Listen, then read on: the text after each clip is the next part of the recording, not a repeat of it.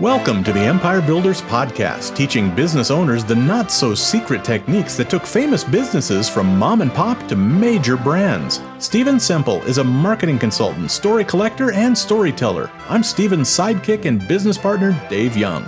Before we get into today's episode, a word from our sponsor, which is, well, it's us. But we're highlighting ads we've written and produced for our clients. So here's one of those. Every morning at the crack of dawn, my husband, JR, struts into the office, smiles ear to ear, and belts out a song or two. No, he's not the world's greatest singer, but JR is the king of misheard lyrics. You and I both know that AC/DC never sang a song called Dirty Knees and Dungeon Feet. Now, all of this may seem kind of silly, but it's the most important thing that happens each day here at Home Heating and Air Conditioning. See, JR's singing sets the magical, happy tone for the entire company. In a matter of seconds, the singing, smiling techs all join the fun. Best of all, this happy feeling is what we bring to your home. Believe me, I know you may not be all smiles when you first call us, but my heartfelt promise is to change that, to do whatever it takes to make you happy you called Home Heating and Air Conditioning, and really happy your heating and air problems got fixed the right way. We're here when you need us. So, Stephen, we're going to talk about cheap haircuts today. Is that what I understand?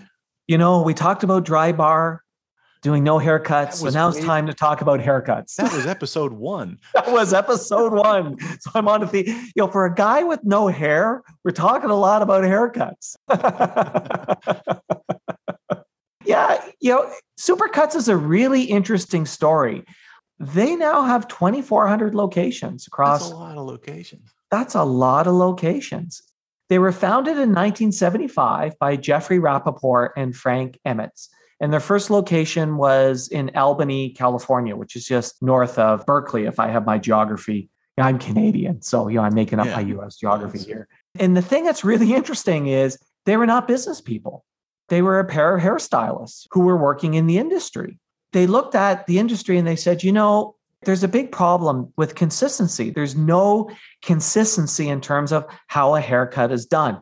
Every stylist has got their own idea and their own feel. And they looked at it and said, McDonald's does not make the best burger. But what McDonald's does is make it inexpensive and consistent and predictable. Mm-hmm. And they looked at the hairstyle business and they went, there's no consistency. And so what they wanted to do is they wanted to create a system to cut hair that was consistent and fast. So they actually developed an operational way of cutting hair that was consistent and fast, and they turned it into a system that could be taught. And we go back to the 1970s, there were basically barbershops for men and beauty salons for women. They saw a big gap in the market because of this, because younger guys didn't want to go to the barbershops were rough, gruff, smoky. Mm-hmm. You'd be showing old faded pictures of haircuts. You want a haircut like this or haircut like that, right? Well, I remember in the 70s, my mom would take me to a beautician rather than let my dad drag me into the barber shop where I'm going to be a little kid subject to all the things you just mentioned, plus a stack of Playboys in the corner. Well, there you go. Right. So for the younger guys, it was not enough style and it was rough and gruff and it was a place that they frankly didn't want to go to. And for the women, it was the other end. It was all frou-frou. Mm-hmm. Lots of service, but also no idea what things would cost and all these add-ons. So they pioneered the idea of unisex. They were the first place to come up with the whole idea of unisex and it also being okay for kids. Very, very kid-friendly. It was cleaner and nicer than a barbershop and simpler and easier than a salon. They identified a gap. Yeah.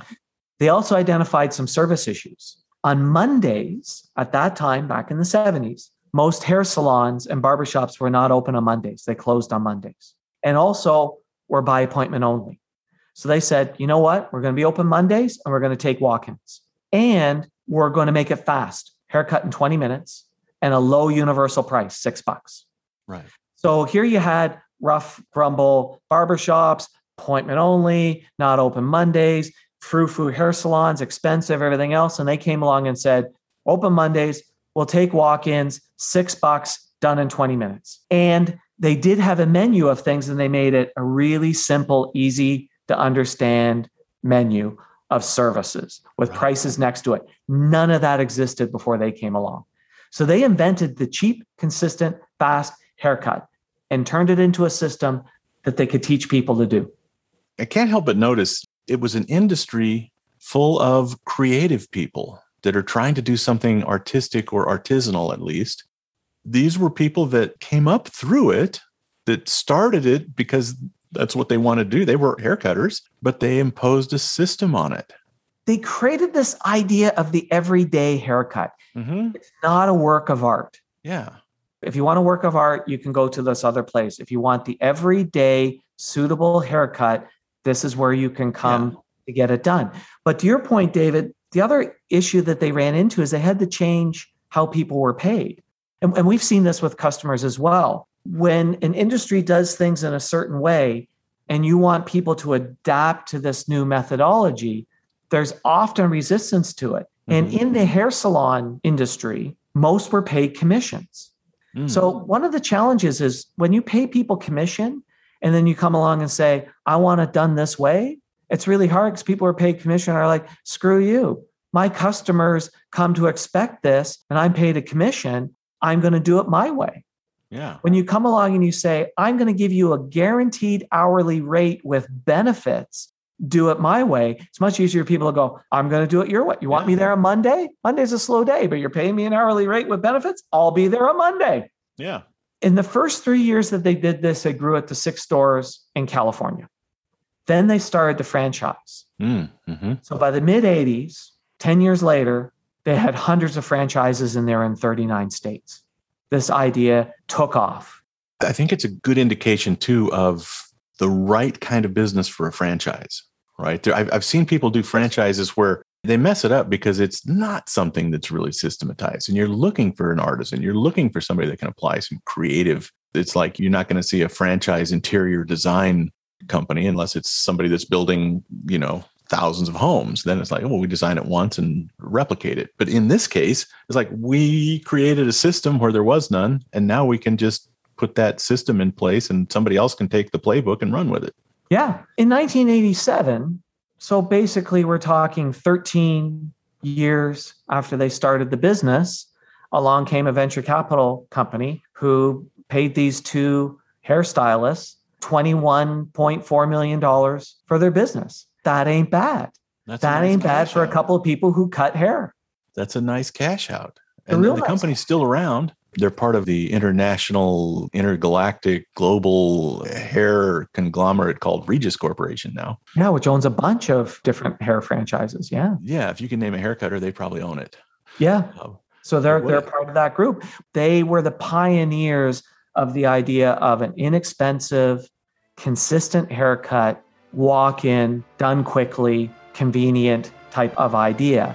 But there's a hidden lesson. Stay tuned. We're going to wrap up this story and tell you how to apply this lesson to your business right after this.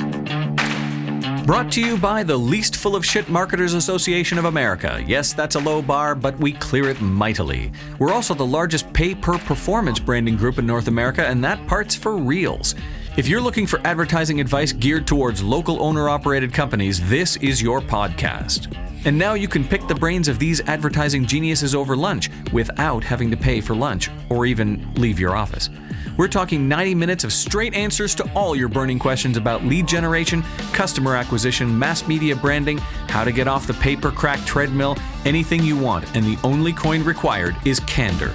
Because we can't give no bullshit advice without basing it off no BS data on your company, competitive landscape, operations, and all that jazz. We send you a pre-Zoom questionnaire. You fill it out candidly, and boom, Bob's your uncle. You're in like Flynn, and we'll be frank as fuck in giving you the straight scoop on all the advertising and business growth questions you always wanted to know, but were too afraid to ask. You'll also get our no pitching and no bitching guarantee. No pitching means we won't pitch you or try to sell you in any way. If you want more after 90 minutes, you'll have to ask. And no bitching means if you don't think the meeting was worth your 90 minutes, we'll send you $100. Consider it us picking up the tab for lunch and putting our money where our mouth is. Sound like a not-so-full-of-shit offer? Well, that is what we're known for. Take us up on it at empirebuildersprogram.com. Let's pick up our story where we left off, and trust me, you haven't missed a thing. But there's a hidden lesson. And the hidden lesson is this. We often see people come along who want to compete on price and want to build an empire on price. And you can build an empire on price. But when you're building an empire on price, it's not about making it a little bit cheaper. It's not about, oh, everybody else is doing it at $10. I'll do it at $9. No, everyone else was doing it at $20 and they did it at $6. When you are doing things that significantly less expensive, the thing that's driving it is an operational idea that allows you to do a haircut profitably at $6. When we've looked at these empires that have built a business by being significantly cheaper, it has always been supported by an operational change that allows that price to be driven, which is also the reason why it's a killer, because it's not easy for anybody else to all of a sudden go, well, I'll copy that, because they would have to create the haircutting system. They would have to change the compensation. They would have to do all of these crazy operational things in order to meet them at that price point, which is the reason why they were able to do it for so long before they had competitors. It's a great observation. If they opened up across from your barbershop, you couldn't change your business model to match them. Right. Without blowing up your business. Correct.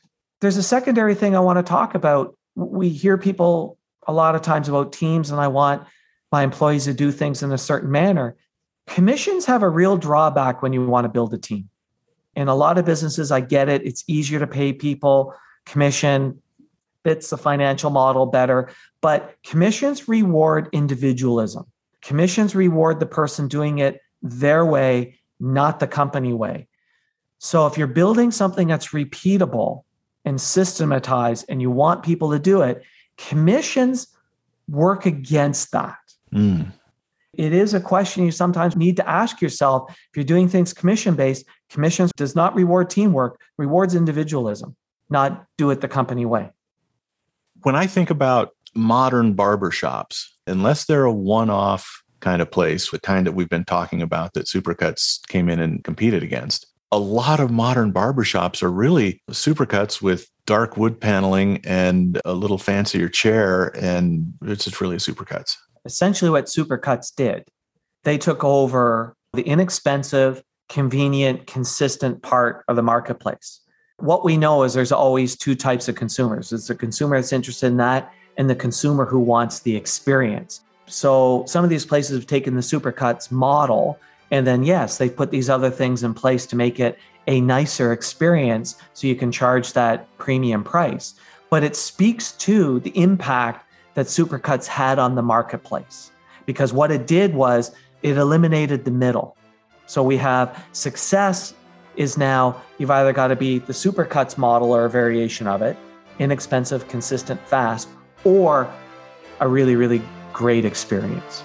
Thanks for listening to the podcast. Please share us, subscribe on your favorite podcast app, and leave us a big, fat, juicy 5-star rating and review at Apple Podcasts. And if you'd like to schedule your own 90-minute empire building session, you can do it at empirebuildingprogram.com.